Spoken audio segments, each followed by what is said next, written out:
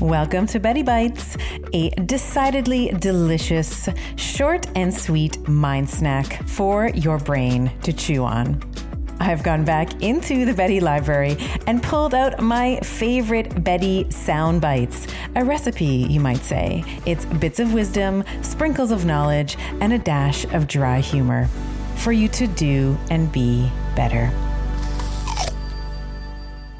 And one of the things that I felt as I was reading the book was that these women had this natural curiosity. And despite the time, it's set in the 1940s where we first meet the characters, or maybe late 30s.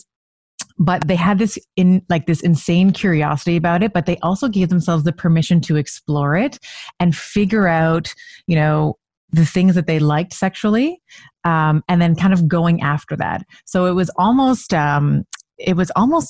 like predatory in a way. It was almost like, you know what? I'm just going to go after this. Thank you for using that word. Yeah. Thank you for using that word. You're welcome. Yeah. That's what it felt like to me. And there was a scene, oh my gosh, I was literally laughing. Like I was giggling to myself in a coffee shop. I felt ridiculous, but it was the showgirls were discussing what they thought virginity, like staying a virgin meant. And it was hilarious to me because it's literally the opposite of everything I've ever heard. It's like, men want the virgin. They want that's what they prefer. And these girls were categorically, striking everything down. And I loved that because to your point, when you talk about, I grew up watching these after school specials where the girl makes one mistake, she gets pregnant and now she can't ever, graduate from high school or her life is over. And these girls had the complete opposite opinion around that. And I just wanted to thank you for that because I was like, oh my God, that's so true. Like when you know yourself better and you know what you like in bed, you're actually better in bed. You're not just like a limp, whatever, right? Yeah, I liked it when one of the showgirls says, like, when my character loses their virginity, and she says, "I can't believe I lost my virginity today," and her friend the showgirl says, "You'll never miss it," and and she says, "You know, she was right." Like. Yeah. I've never missed it. I've never wanted it back, And I think there's a novel I was reading recently. I'm sorry, I can't remember where it was because I'm always reading 6 things at the same time that just said, sometimes the loss of innocence is such a relief. Right. Because sometimes you're simply better off without it. Mm-hmm. Because innocence is very dangerous in a way. And I'm very glad that you used the word predator because one of the things I wanted to do with this book was to write a story about young women who are more predator than they are prey.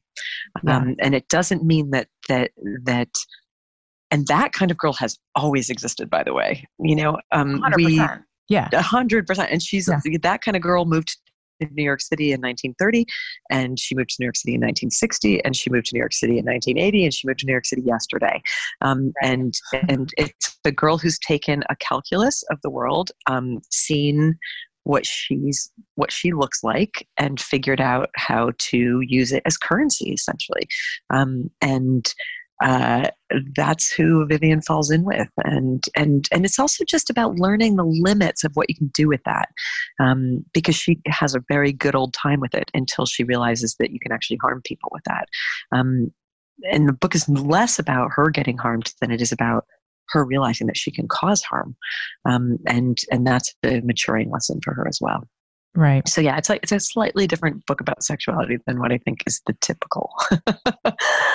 And when we talk, I was watching your interview with Marie Forleo, and you both had gotten into a discussion around the Me Too movement and consent and how that contrasts with sexual desire. I would love if you can just for a moment describe or explain to the listener, what the difference is here and why that's so important, because we live in this, maybe it's a post Me Too era, but I love that this book was written now because we have, lawmakers and all things, in the States were taking away women's health rights. And I think that this is such a poignant book around, you can make, I think your tagline is you don't need to be a good girl to be a good person, right? And you can learn from your mistakes. So maybe you can take a moment to explain the difference in your opinion, consent and desire. Yeah, I ended up, interestingly and accidentally, writing this book right at the peak of Me Too fever. And it was a really interesting moment to be writing a book about female sexual desire. A couple things. One is that I didn't want to infuse my book with any of the progressive, woke values of this particular moment in history, because it would have made it false historically. There were women in the 1940s who were talking the same way that progressive, woke people today are talking about female sexual justice, but they would have been a very rarefied group of small proto-feminist academics. These were uneducated showgirls. They would not have been able to have that language or that understanding. And so I just had to be very careful to keep the modern tone out of the book and let them be who they would have actually been. The second thing I want to say is that I'm a huge supporter of the Me Too movement. It's a long overdue expression of female rage. And what I'm about to say is not a contrast to the Me Too movement. It's just me wanting to add a caution that we not forget that the beginning and the end of the conversation about female sexuality doesn't begin and end with merely consent. Right. Consent is, of course, the most important piece of it, but there's also such a thing as female desire. And if we focus only entirely on the question of consent, there could be a misunderstanding about female sexuality, which says that the women are passive creatures waiting for a man to come and ask for something that they either decide to give to him or not. And that is not my experience with my own female sexuality. It's not the experience of a lot of people that I know. Female sexual desire is a dark, and I don't mean sinful, I mean primal. Primal. That's a great word. Primal. It is a deep, biological, complex, messy, ungovernable force, and women themselves often don't know how to control or handle their own sexual desire. I certainly have been in situations where I don't know what to do with it. The world has never really known what to do with it. The world has always tried to legislate it, control it, suffocate it, because it makes everybody uncomfortable. I think it even makes a lot of women uncomfortable. And yet efforts at governing it are futile, because it is a massively powerful force that often governs us. And so I wanted to discuss that, about the moments in a woman's life where she looks across a room, sees something that she wants, and goes on the hunt for it, in a very deliberate way. And also to show how women can misuse their sexual power and behave very poorly around it. And I don't want that to be lost in the conversation either.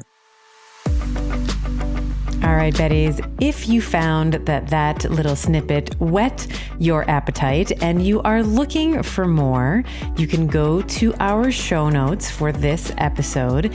And in the show notes, we will have a link for you to click on, and it will bring you to the full, robust, juicy conversation.